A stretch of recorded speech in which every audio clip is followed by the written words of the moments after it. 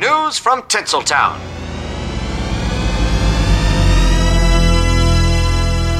What, with it being Friday and all, let's take a look at the new stuff hitting theaters this weekend. First off, you've got A Haunting in Venice. It's rated PG-13.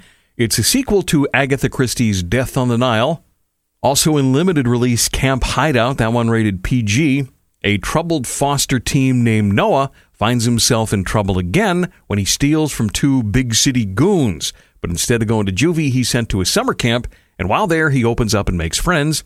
Christopher Lloyd, Reverend Jim from Taxi, is the grumpy camp owner. The Miss Universe pageant is changing its eligibility rules. Starting next year, there will be no age restrictions. Any woman over 18 can compete. Before the change, the oldest a competitor could be was 28.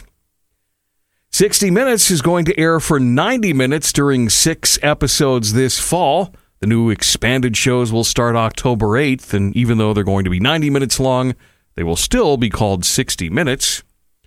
And some celebrity real estate stuff. Chris Pratt and Katherine Schwarzenegger are selling their Pacific Palisades, California home.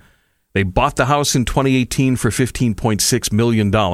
It's got 6 bedrooms, 12 bathrooms, a gym, a spa, a movie theater, and a golf simulator. And it can be all yours for the low, low price of $32 million.